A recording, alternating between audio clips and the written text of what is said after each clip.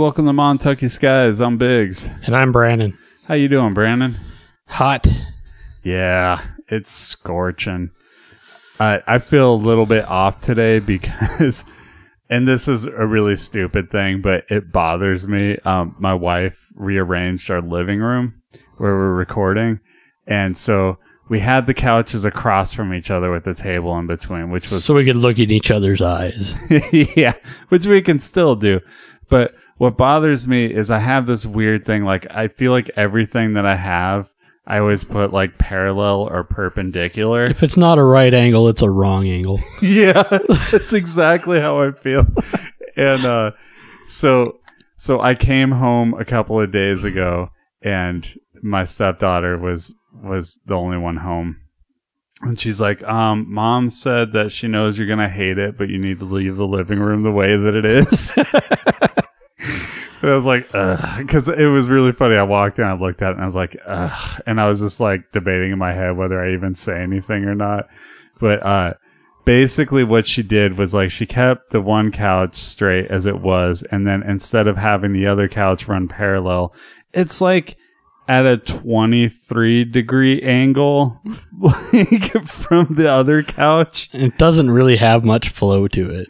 It has no flow at all. It looks like it would be awkward to get over your computer and stuff. Yeah, and it's also like we have this fireplace that doesn't work. It's just there. Like that, you find that a lot in this neighborhood in Montana. Like there's all these old fireplaces that they just brick off and don't work anymore. They just keep them for decoration. But it's at like a 45-degree angle in the room. And so, like, you would think it would at least line up with the fireplace, but no. Like, it's just one of my wife's eccentricities. Like, she likes to have things off angle, but it really bothers me. It really does.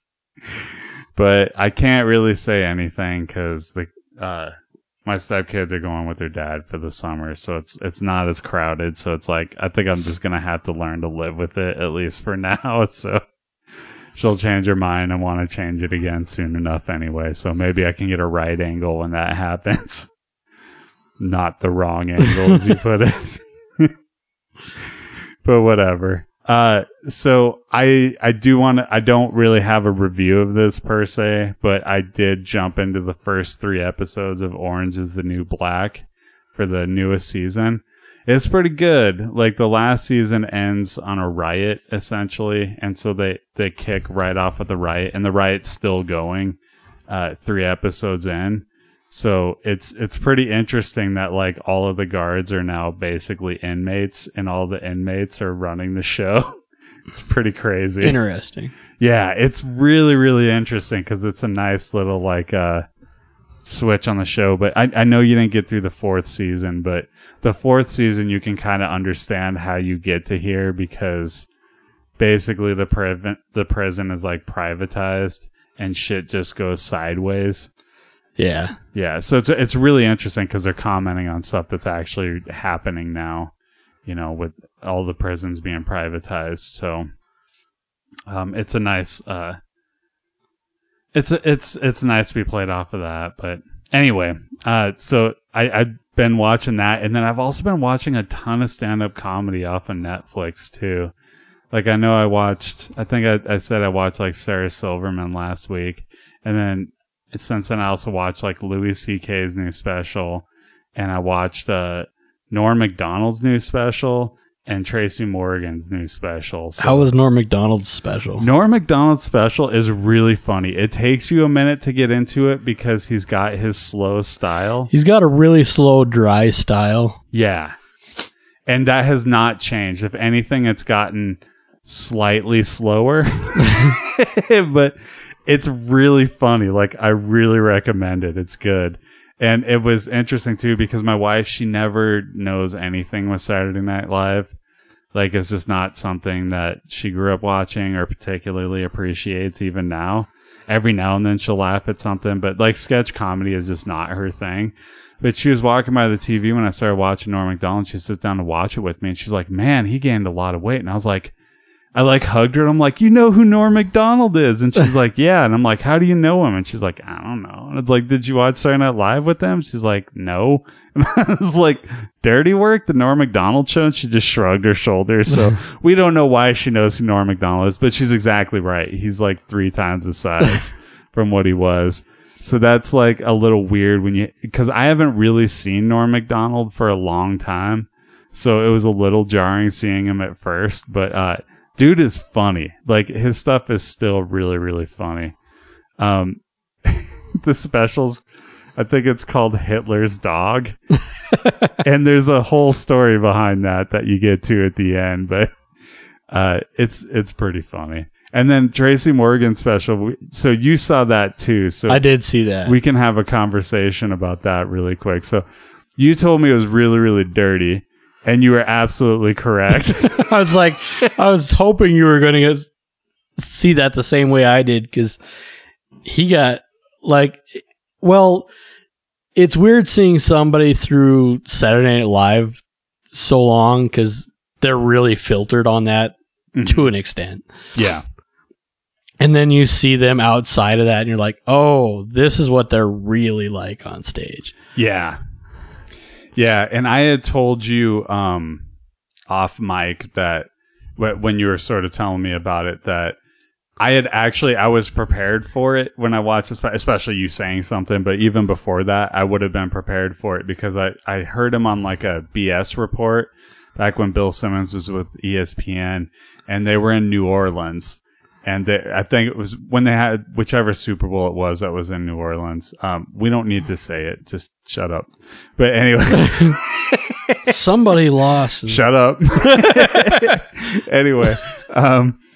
But he had all these guests on and they were clearly drinking throughout the thing. But Tracy Morgan came on and so he always had this intro that was like, the BS report has adult conversation. Like it kind of gives a warning.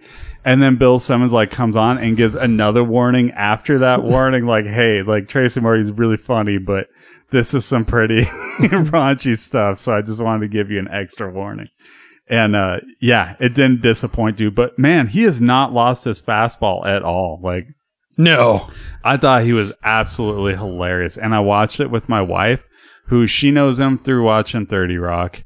Cause she watched almost the whole run of 30 Rock with me. She sort of fell off once we got through Netflix with the last season and I just kept going. But, Tracy Morgan, she likes, and so it was she fucking died laughing at some parts too, which I appreciate. My wife, I never know when it's dirty. Opposite reaction. Yeah, not. We started watching it, and 10 minutes in, she's like, "I'm done. I'm gonna go to bed." And I feel like a few years ago, my wife would have been there too, but she's just softened.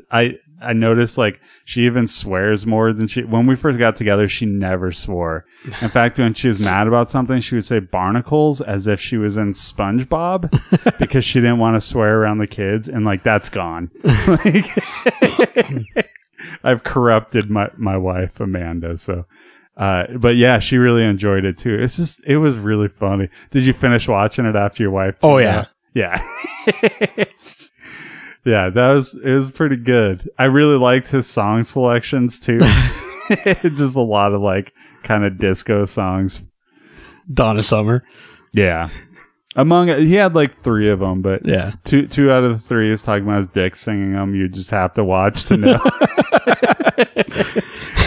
But yeah, I watched that this morning. I woke up and just started playing it immediately because we were in our room and I didn't hear the kids up yet. And I'm like, this is my only chance to watch it today. So I'm going to take that chance.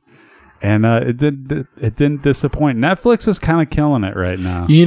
They have a really good selection of stand-up comedy on there. Yeah. And I said this a while ago. I think it started with Chappelle. It might have started slightly before that, but they're releasing a stand-up every single week all year. And so it's this is the biggest boom for stand-up comedy that they've had since I want to say the 90s. Yeah, it's been a while. When Comedy Central was constantly plastering specials on, and like then you would have like HBO would do specials, and Showtime was starting to dip their foot into specials, and they would do some too. And I don't think we've really, like, HBO will do like the really big stand-up comedians and put one out like a couple a year, I think. But other than that, there hasn't really been anybody. And Netflix has been, you know, pretty steady getting in stand-up specials, but yeah, they're and just fucking going for it. You know what's interesting is you can see a lot of the not headline acts, but are really funny. People like Jim Jeffries. Mm-hmm. I watched his special just because I had watched his FX series. Oh, what the hell's it called? What's it about? It's got him, this other weird guy you've seen in stuff with like a ginger guy with crazy hair. Kind of looks like one of the Three Stooges. Okay. Anyway, you've probably seen him in a few things. Which of the Three Stooges? Like Larry? Curly. Okay. So bald? No. Isn't Curly bald and Larry's got the hair out to the sides and then Moe's got the bowl cut? Yeah. So it'd be Larry. Oh, okay. All right. I was trying to with the crazy hair, wavy hair. Gotcha. Yeah. I can't. Trying to think of the name of that show. Legit. Okay.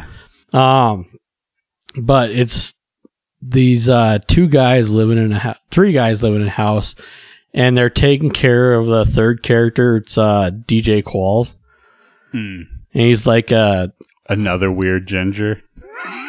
No, he's the really weird. I know who DJ Qualls is. Yeah, he was in The New Guy.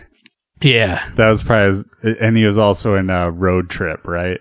Yeah, and he was in one of those Zombie Nation, or not Zombie Nation, whatever that really bad zombie show is, which Eli is like a big fan of. He's like, it's really funny hearing him talking about it because he watches it. Like, he hates the show and he thinks it's so awful, but he can't stop watching it. So he's just like, every season he tunes in for more just to see like how bad the show still is. That's funny. Yeah. Legit, because I watched the first 2 seasons of that, and it's sort of like Louis C.K., his show. Okay. So it's kind of like loosely based on his trials and tribulations as a comic living in LA sort of thing. And Jim Jeffries, for people that don't know, is from Australia. Okay. Yeah, I know I've heard the name a lot, and I think I have him on my queue, but I haven't watched it. Or his stand-up, I should say. And that show is so funny. It was the last, other than Star Wars, it was the last thing I'd seen Carrie Fisher in. Yeah. Was it this week that they came out with their autopsy? Yeah.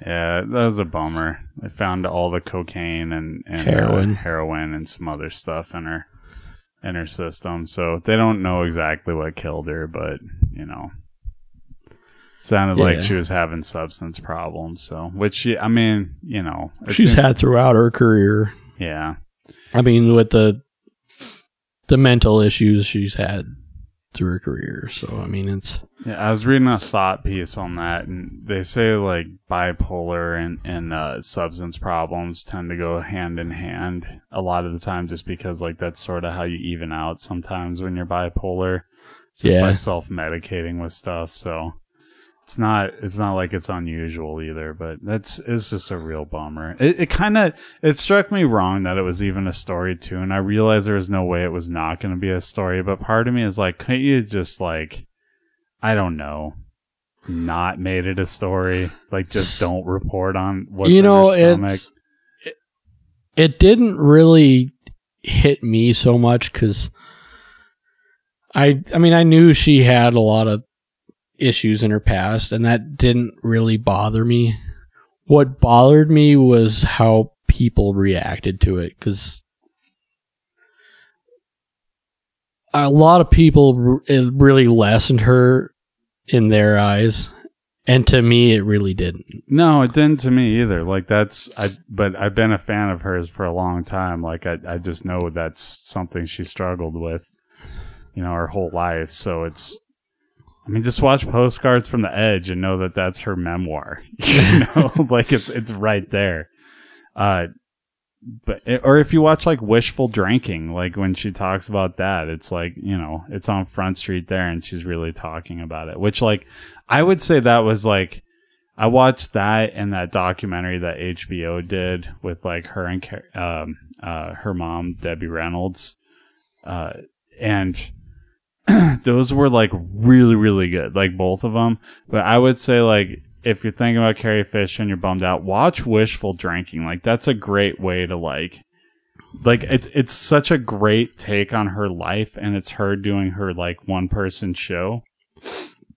And it's really funny and really sharp, and like she doesn't pull any punches on herself either.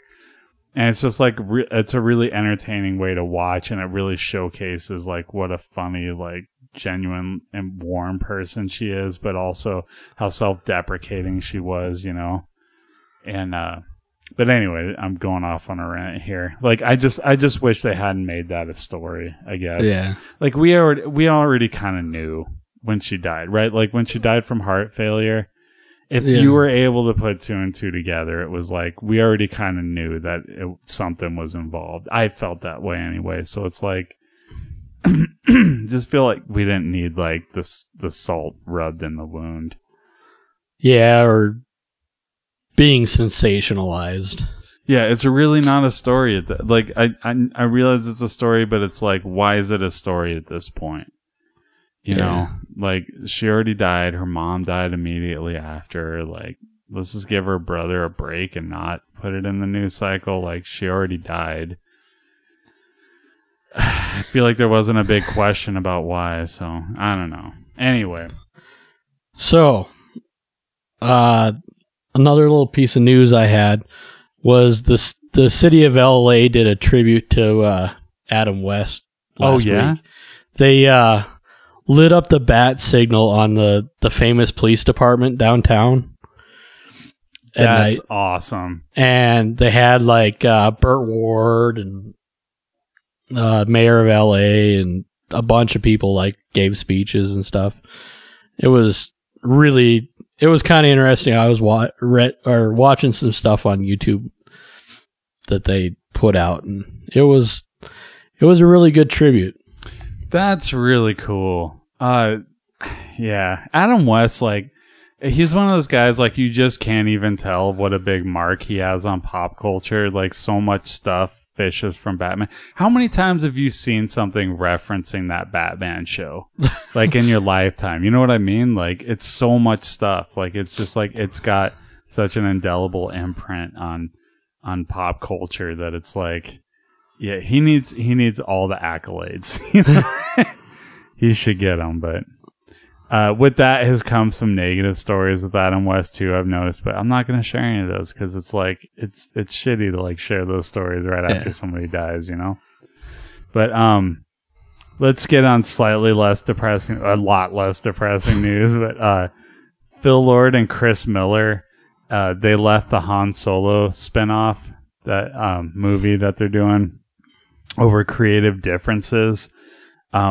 So here's where it really sucks. They've been filming since January, and they were supposed to wrap up in a couple of weeks. And they're scheduled to do reshoots later this summer. Like, that was just scheduled. As we've talked about a lot on this show, like, every big picture, they just schedule reshoots. But, so, like, they left in the middle of it. So, and not Amy Pascal. Now I'm getting Sony mixed up here. Kathleen Kennedy, who runs Star Wars, like the Star Wars wing for Disney, she said it was over creative differences, and Phil Lord and Chris Miller also said it was over creative differences. So it was purely over that, they said. So it doesn't seem like there's a pissing match or anything, but I'm wondering what's going on and what the fuck's going to happen now. I don't know. They're not going to like shelve the movie. It's too far along. Like, the movie's going to happen. Especially like especially something that they know is going to make money. Yeah. They're going to put something out because they've got a lot invested in it, and they know it's going to make money. And who are they going to throw into the role now too, or into the director's chair? And are they going to change the script all of a sudden? Like they're pretty far down the road. And it's a bummer for me because I appreciate all of their work, and so it's like I really dug that they were doing that movie, and now it's going to be somebody else. Like, how's it going to change? You know, it's just like it's kind of a bummer, but I don't know. We'll see what happens there. Let's see what else here. Daniel Day-Lewis retired from acting, I think today. Really? Yeah. He's got one movie coming down the chute, which is with Paul Thomas Anderson, called Phantom Thread, where he is I think he's a tailor in the 50s. No, not a tailor. He's like a clothes designer in the 50s. So Paul Thomas Anderson, for my money, like I like all of his movies, so I'm sure it'll be a good one to go out on. But he's gonna promote the movie, like he said that. But he said that, like, he put out a statement that he's retiring from acting, and I noticed like it was specifically said acting, so it makes me wonder if he's done in movies or if maybe he's thinking about directing or some other producing. I feel like he's one of those guys that could take the Clint Eastwood route. Yeah, with his career. Quite possibly, yeah. Definitely respect it. He's got 3 Best Actor nods. Nobody else, at least living, has that. So, or like actual trophies. Like a lot of people have been nominated more times, but like he holds 3 Oscars, which is pretty impressive. But he basically said like he was retiring from acting and that was the end, and they weren't going to put out any more statements about it. So we don't know why, but I have a guess. Can I recklessly speculate on somebody's all life right here? Daniel Day-Lewis has been the shorthand for the joke about like you know, like he's whenever you do like the method acting joke, you always go Daniel Day-Lewis because he's like the biggest example. Right, that dude like lives roles, and he goes home and like stays in character while he's home and stuff. And he even, when he won his last Oscar, he was even thanking his wife for putting up with him when he was doing all these characters and stuff. So he's clearly taking it home. I just think like his wife was like, and I'm not blaming his wife or anything. I just think like it was impeding on his family time, and it was like, okay, it's time to step away so I can have a normal life for a while. So I think when you're like that into method, you either have to change what you're doing or you just have to step down. You know? Like, I don't think you can just do that the rest of your life unless you want to live kind of like a life where you're just doing it for movies and nothing else. You'll end up like a Howard Hughes, and especially if he plays Howard Hughes. Holy crap. That would be the rule if you wanted to destroy Daniel Day-Lewis's life. Like, make him play Howard Hughes. He'd just like start peeing in jars and growing out his fingernail. He'd like walking around in Kleenex boxes. Yeah, on his feet. He'd start having Mormons take care of him at home because they're the only ones who can. Dude, Howard Hughes. I'm not exactly sure how we got off on this tangent, but like Howard Hughes, like it can't be understated how eccentric he was. I mean, he had OCD. We're pretty sure when you look back at everything, he had OCD, but they didn't know what OCD was back in those days. It wasn't a thing that was diagnosed. It's one of the things that I heard that I didn't know was he bought this TV station in LA. I think it was in LA it was in Las Vegas, because he lived in Las Vegas, right? He's in the top floor of this casino, and he lived in the penthouse apartment, which he had like checked into he got a room there and just liked it. So he bought the entire hotel, and then like, he demanded that they bring him like this cherry, I think it was like vanilla cherry ice cream, and they ran out of it. So he bought the company that had it and just made sure that they kept fully stocking the freezers with it in the casino, like just so that he could have it every single day at a certain time. And then he bought a television station in Las Vegas to just play this movie over and over again that he wanted to watch. Because it was like before VCRs, right? Yeah. So like he would have them just play this movie on a loop every single day. And like that's what they did. Like he bought out the station just to do that. Isn't that That's crazy. yeah. It's just like, oh, if I had money like that, man. It's just like, What would Biggs do? what would Biggs do? I don't even know, man. I hope I wouldn't go the Howard Hughes route. But something tells me I would. Not those exact things, but my own weird things. Like, I would buy Netflix and then make sure that, like, they always had Flash Gordon on the title screen when you opened it up. It always said, like, Flash Gordon. Fuck this BoJack Horseman. Yeah, replace that with Flash Gordon. Just, like, every single time you open it up, it's like, we think you would like Flash Gordon. Yeah. No, it's one of those that actually has the music in it, the whole thing. Yeah, and it's like a red and yellow, like they just turned Netflix from like their white red theme to like yeah, like red and gold. Like yeah, it just plays Queen music every time you open it up. You have to like instead of picking a profile, you have to pick Flash Gordon or other just to start it. Who's watching? Flash? Zarkov? Yeah. The usernames are like Zarkov, Flash, Dale, Ming, Clytus. Who'd I forget here? Prince Baron. Who's the hot guy? Why can't I think of it? Gordon's alive. Can't think of it. Oh, wow. God, that's going to drive me crazy. Why isn't neither of us can think of it right now? Yeah, that's insane, dude. Usually we're right on this. Anything with Flash Gordon. There's a documentary coming out called Life After Flash that I really want to see. So, the other day I was flipping through, I think it was Netflix, and flipping through the documentaries, and they had one that was about Queen. Really? Did it have Queen music in it? None. Ugh. Zero. I've seen that documentary on TV. Like, it's the worst. Oh, it was the worst documentary about Queen I have ever seen. Yeah, I feel like I saw it on VH1. And it was like some British guys in their basement produced this with some really bad, like, at-home rock and roll music. Yeah, and I can tell what happened without even hearing the story. I know what happened. They did this documentary, which like the stories would be the fine story. And the stories were like interesting, but it was like it's so unbearable because there's no Queen music. There's no Queen music. They don't. They actually had like hand drawn pictures of the band members of Queen.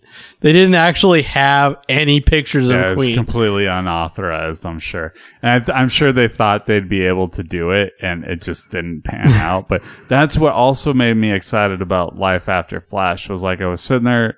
They put out, dude. Just if you're a fan of Flash Gordon, check this out. Like their page on Facebook. They got a Kickstarter campaign. I think they raise all the money they need. I think. I'm not 100% on this, but it should be coming out soon. And they interviewed, it seems like everybody they could possibly get for this. And when I was really impressed when I was watching the trailer was when I saw Brian May. I was like, oh my God, they got Brian May, like the guitarist for Queen. I was just like, that was just like the cherry on top for me. But I mean, they got everybody. They got Brian Blessed.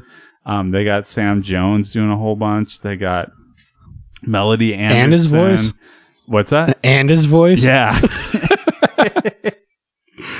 They just like, they got so many people in there. I was just like, it made me so happy watching that documentary. But, yeah, I think it's going to be real good. But yeah, the Queen thing, that's just a bad idea to do a documentary when you can't get the Queen songs. It's like, at that point, I feel like you just shelve it. And you're like, well, fuck, we tried. But what do you do, man? You don't have You know, Queen. it was kind of interesting because it had a lot of really interesting backstory into the band members' life, stuff that I didn't know. Yeah. And so that was really interesting. But I ended up, like, I watched, I think it was a 45-minute documentary. I watched about 15 to 20 minutes. I'm like, I can't watch the rest of this. I got through probably about that much, and I was just like, fuck, I can't get through it. I want to, but it's just like, when you hear that other music that's supposed to ape for Queen, it's just like, at that point, you gotta, if you can't get the music, you gotta come up with something else. Like, I don't think you can use music at that point. They could have done a few, they could have sold their research to somebody that could get the rights to the Queen music or do something different. I wonder what happened there. I wonder if they told the story that Queen wasn't okay with. That's a very real possibility because there is possibility there. The living members are like real tight on like certain things with Freddie Mercury. Like they just don't want it being told. Yeah. Because Freddie Mercury did a lot of outlandish, crazy shit. And I think, like, they're trying to, like, reshape the story. That's why, like, I don't know what's going on with this Queen biopic right now, but I don't have a lot of faith in it. Like, it wasn't so much that Sacha Baron Cohen thought, like, it really seemed like he'd be, like, a perfect Freddie Mercury. I was happy. I was fine with him being cast as Freddie Mercury. But it's not that. It was the story he told on Howard Stern about it, like, later. He was just like, well, and he wasn't, like, mad at him or anything, it seemed like. He was just like, you know, it's like they're trying to like shape their story and they're trying to like beef up their part of the story. But ironically, everybody's interested in Freddie Mercury. We don't want to know the rest of the band's story as much. Like it's more about Freddie. And like, I kind of agree. Like I am as big of a Queen fan as there is out there. And like Freddie Mercury is just like endlessly more fascinating than the other members. And it's nothing against him. It's just like, he had such a presence and such a crazy life too that like, like that's what I want to know about. Like a Queen biopic, I want to hear like Freddie Mercury, like I want it like a Doors ratio, right? Like the movie The Doors. Yeah. Like the Doors are in it. I think that like movie got it right. Yeah, the Doors are in it and they're an important part. But like it's about Jim Morrison more than anything. And like I feel like if you're gonna make a good Queen biopic, that's what you gotta do. Like you put the rest of the members in it. Yeah, the other members gotta be in it because they were part of his story. And I guess like the last third of the movie like that they wanted to do was basically gonna be them soldiering on without Freddie Mercury. But it's like to me it's like no, like a biopic you should be focusing on like a period of time, and that just seems like a bad idea to like take it from a certain point and then just move on without like the most charismatic member that everybody cared about. Like no, like Freddie Mercury dying, I hate to say it, but Freddie Mercury dying, that's kind of the perfect ending for a movie in a way. Yeah, like it's super sad and tragic, but it's like, you know, like it's what happened, it's what people remember. Or at least like cut it off before he dies then. But I mean, don't... You know, there's like this small window, like just... And even with Freddie Mercury, I mean, you could go up to like weeks before he died and end it there. You could end it when he dies, or you could end it... My favorite would be if they ended it with like the tribute concerts that he did after he died. Yeah. Like that would be a great ending. So my ideal, I think like as a movie, it would probably work the best with Freddie Mercury's death. But if you wanted to end it more upbeat, I would say end it at Wembley Stadium. Like they did this huge show. Like if you like Queen at all, you probably know something about it, which is like it's got the iconic kind of like Freddie outfit where he's wearing that yellow jacket with the weird straps and a white shirt underneath it, and they recorded a bunch of tracks on it. It's just like a phenomenal concert. They had like 500,000 people there at Wembley Stadium when they did it, and it's just like it's a fucking incredible concert, and it was the last live concert they ever did. And Yeah, that would be like that would be a sense, good right? ending. It's before he started having lesions popping up on his face for AIDS, but like he knew he had AIDS by that point. He was just like not being public about it, you know, and like that would at least be a point that makes sense if you want to end it on a positive. But this like having a third of the movie without Freddie, no, that's a mistake. Like, and I'll put it this way, like let's be honest. Like a band is as good as their albums, right? How many albums did they put out after Freddie Mercury died? They put out a posthumous album. Like 7 years after he died, they finished mixing it and stuff and put it out, and it was a really good album. But then, like, I think they put out Queen Rocks, which was like a compilation of hard rock, and they did one new song on it that didn't have Freddie Mercury, and then they put out a live album with what's his face from Bad Company, Paul Rogers. Yeah, Paul Rogers. That's it. That's all they did. Like after, so like, what are you focusing on here? Like there's no story there. Yeah, I mean, there's a story. It's just not. You want to do the most entertaining story you can do. Yeah. Like, I don't know. It's just a mistake. And if you really want to focus on all four of them, then focus on all four of them and not like hone in on the other three later. I don't know. But that's what happens when you hold all the rights to the music and the story. You know what I mean? True that. Yeah. How did we get here? Howard Hughes? And ended up with Howard Hughes biopic, like talking about if you wanted to drive Daniel Day-Lewis insane. I think that's how we got here. Welcome to Tangent Skies. So, I want to go in a little different direction here. Okay. So, Mel Brooks is really trying to get Spaceballs 2 to happen. He's been trying for a while. So the search for more money. Yep. So recently, this was June 9th, they put up a couple items for auction. Rick Moranis' helmet from the original Spaceballs. Right, so his Dark Helmet's helmet was one of the pieces, and then the other one was the miniature that they used for the outside shots of the Eagle 5 Winnebago. Okay. All right, we'll start with the I think they're still actively bidding on this. Okay. Take a guess what the Rick Moranis' Dark Helmet's worth. Okay. Mel Brooks has been around for a long time. He's like old Hollywood. I mean, not old Hollywood, but like... He's getting about as old Hollywood as you can get. And he's definitely done... Like, Spaceballs, as far as I'm concerned, is a classic. But even if you don't consider it a classic, everybody considers Young Frankenstein and Blazing Saddles classics. So he's definitely, like, anything associated with him is probably going to fetch a good penny. And Star Wars Mania is high. Like, as high as it's been right now. I'm going to say the Dark Helmet's going for like $250,000. You're about 10 times high. Wow, $25,000. $30,000. That's probably more reasonable, but I want it to be more.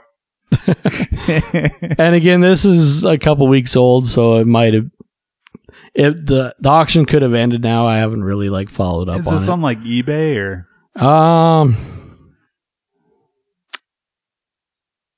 Let's see here. I guess if it was a private auction with paddles, it would be more realistic, but this is probably like an internet thing, so I guess that makes more sense. It's not.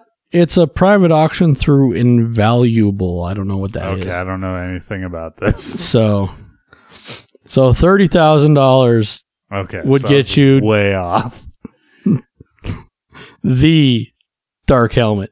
Okay, so now the Winnebago miniature? Yeah, it's about 3 feet long. And they used it for like the exterior shots of the...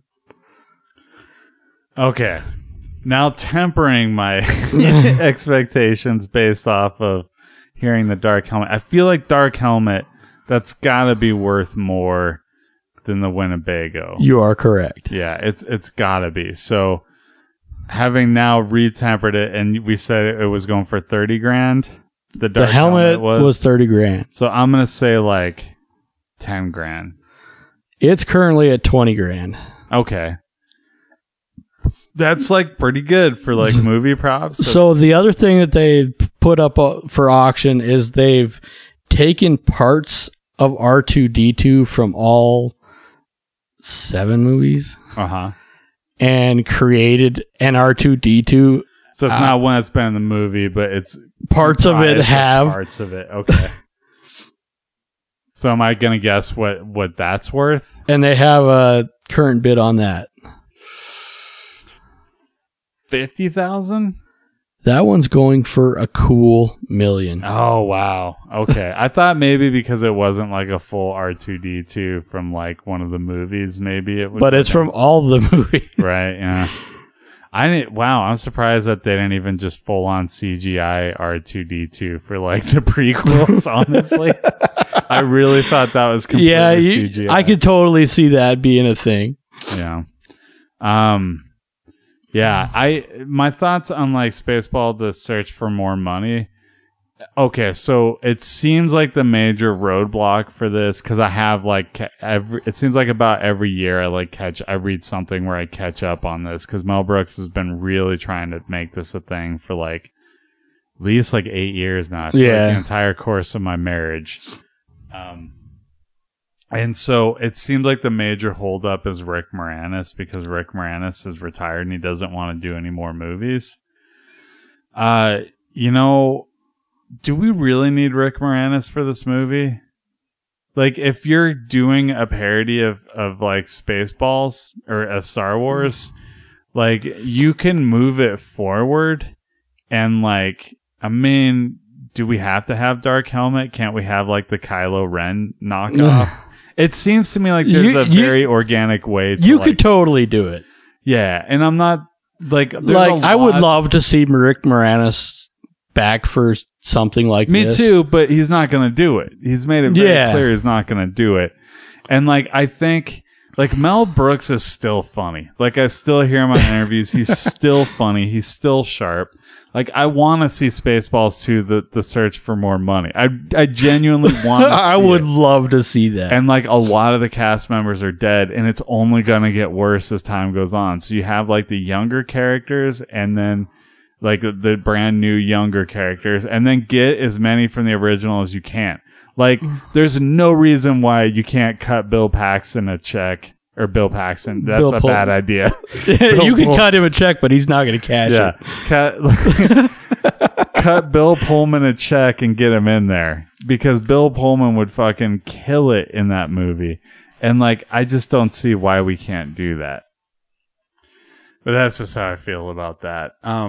So something else that's been kind of prevalent in the internet the last day or two, they're talking about how Gal Gadot only got 300 grand for Wonder Woman.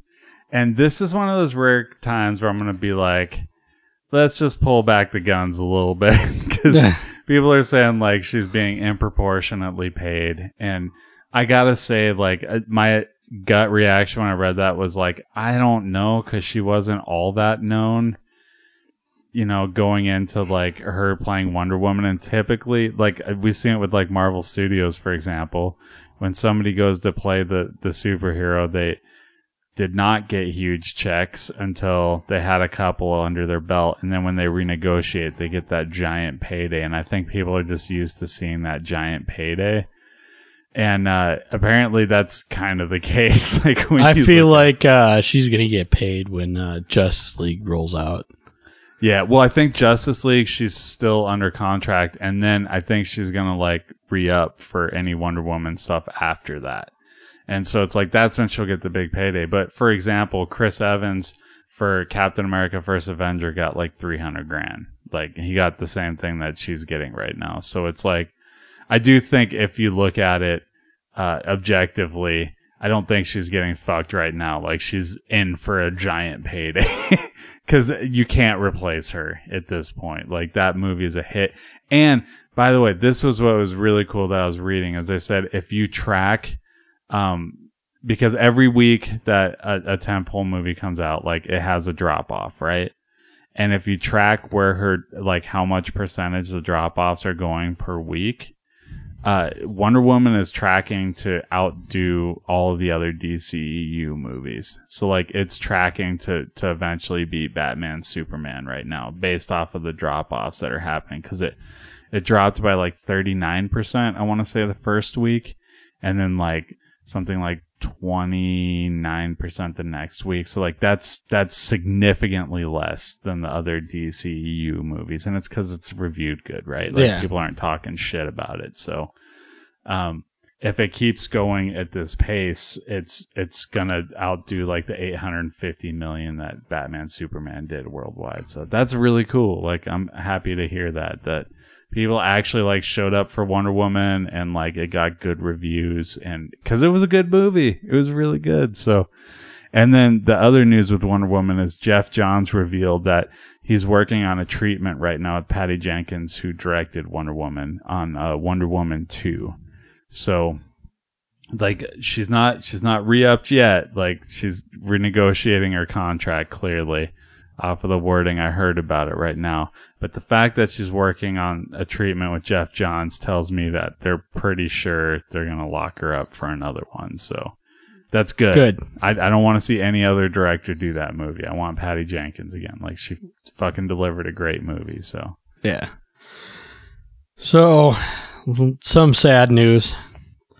John G. Avildsen, the director for Rocky and The Karate Kid, passed away this week.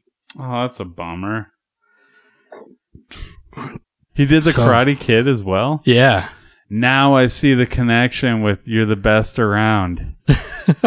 No, for real though, yep. Because You're the Best Around was supposed to be for Rocky 3, and then they wound up using Eye of the Tiger instead. And then so that song wound up for Karate Kid. So yeah, okay, I see that connection now.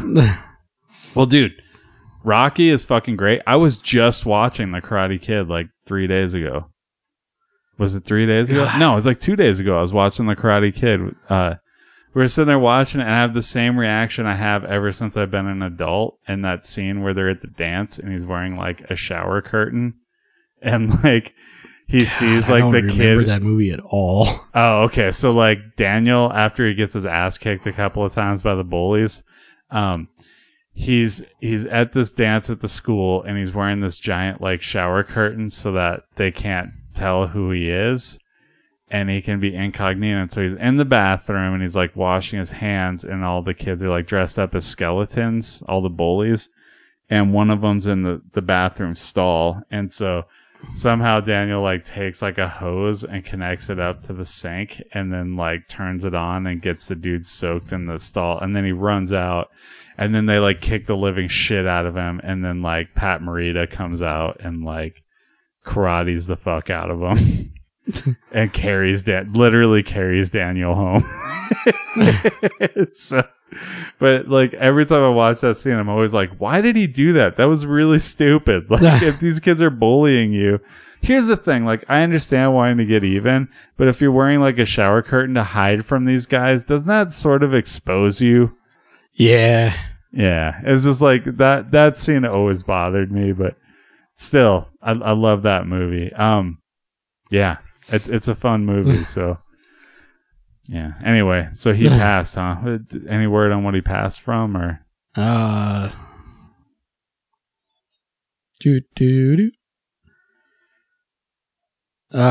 cause of death has been revealed yet. Doesn't matter, dude. Guy directed Rocky. Gotta give mad respect. I think he also did Rocky Balboa as well, if I remember right. I'm pretty sure it was the same director, so they wanted to get the same kind of feel. Went back to the same neighborhood and everything, but moving on a little more pop culture news. Star Trek Discovery. So we have a date that it's going to premiere now. It's going to be September 24th on CBS. And then the second episode will immediately be available on its streaming platform. Like literally when the first episode ends on CBS, you can then watch another hour-long episode on their platform. I'm hoping that they have the first episode up there as well. I'm sure that that'll be a thing. And then after that, for the next 7 weeks, they're going to release 1 episode a week. They're going to take a break until January, and then they're going to release 7 more. So it's a 15-episode season. But we get 2 hours on the first day, but you have to have CBS All Access to catch it all. So that strikes me as kind of smart. I don't like the season split down the middle, but I get it. Like Walking Dead's been doing it. Battlestar Galactica did it for a long time. So it's like AMC has fucking made a thing out of this. Yeah, and I mean, a lot of CW's been doing that with their shows. It's not quite as pronounced, but they have they take like a 4-week break in December. I've been reading criticism.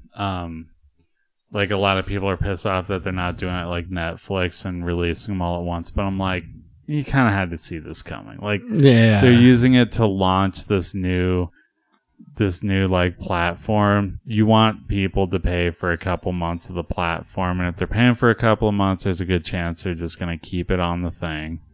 You know, maybe you find something that you wouldn't have found otherwise. Like, I get it. I would rather have them release all at once, but if I'm being honest, maybe I don't want them all released at once, because if it's a good show, I'm kind of looking around all the talk around each episode. Like, if it's a good show, it's going to have good dialogue with the internet and weird memes and stuff, and I look forward to that too. So I just hope it's good. Oh man, I hope it's good. But only time will tell. Did you have anything else there? So, last thing I was going to end with is I'm going to try and get a Hunter S. Thompson story in for the upcoming future. So this is the time that Hunter S. Thompson went hunting for pygmies instead of reporting on the fight of the century. Okay. In 1974, Hunter S. Thompson and Ralph Steadman went off to Zaire for coverage on the Rumble in the Jungle between Muhammad Ali and George Foreman. It remains one of the all-time strangest events in sports. It was hosted by an African dictator, covered by the world's top journalists, and cost a fortune if you were able to track down tickets. By the way, that if you're curious on this at all, or if you just like soul music from like the 70s, When We Were Kings is fucking a phenomenal, like, it's the best documentary I've ever seen. Like, just hands down. It's phenomenal. And it talks about this. But like before the fight, before everybody came down for the fight, that dictator like had everybody rounded up who is even slightly questionable with a criminal past, and like just fucking put them in jail cells that was right below the fucking arena that they fought in. Crazy. Yeah. Anyway. And Rolling Stone wanted to be at the center of the madness, so of course they sent their best man to cover it. Instead of attending the fight, Thompson gave away his tickets, or according to Steadman, he sold them for weed. And then went on a quest to find wanted Nazi war criminal Martin Bormann. Also to find pygmies so he could ask if it was possible for them to be eaten by cobras.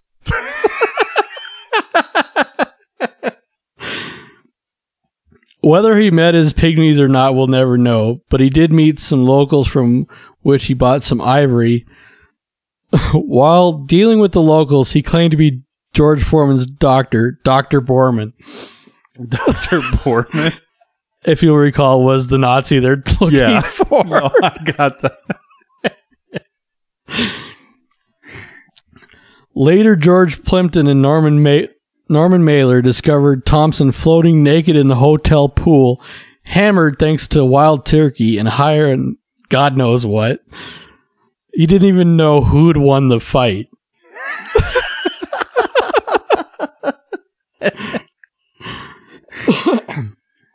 Once Thompson and Stedman made it back to the States, Hunter's ivory was confiscated by customs. Instead of paying the meager fees and taxes, which went around to about $60, Thompson charged past security, grabbing the tusk and making a run for it, with airport security chasing past him.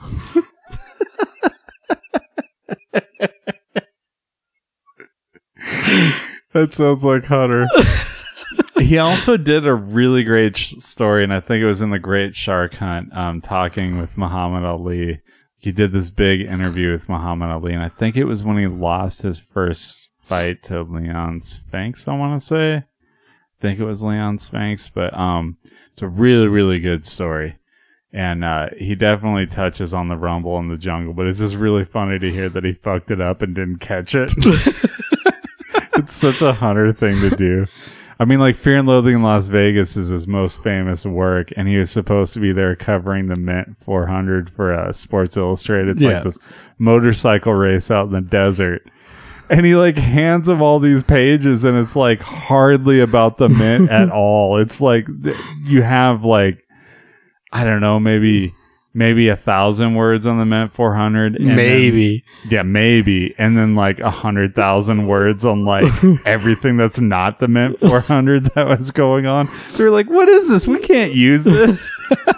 And then Rolling Stone was like, oh, we can use this. And they actually, that's an interesting thing a lot of people don't know about Fear and Loathing in Las Vegas is it was published in 2 parts by Rolling Stone.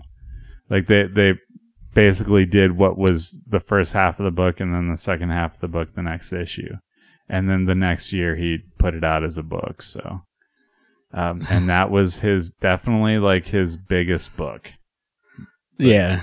Far and away, but yeah. Good old Hunter, dude. I like this. I like the Hunter stories every week. This is really awesome. All right. Do we got anything else to cover here? Or should we cut it off? I think I'm good here. All right, take it easy. If you're living in a bubble and you haven't got a care, well, you're gonna be in trouble, 'cause we're gonna steal your air. 'Cause what you got is what we need, and all we do is dirty deeds. We're the Space Wolves. Watch out! We're the Space Wolves. We're the masters of space. Hey, don't mess around with the Space Wolves.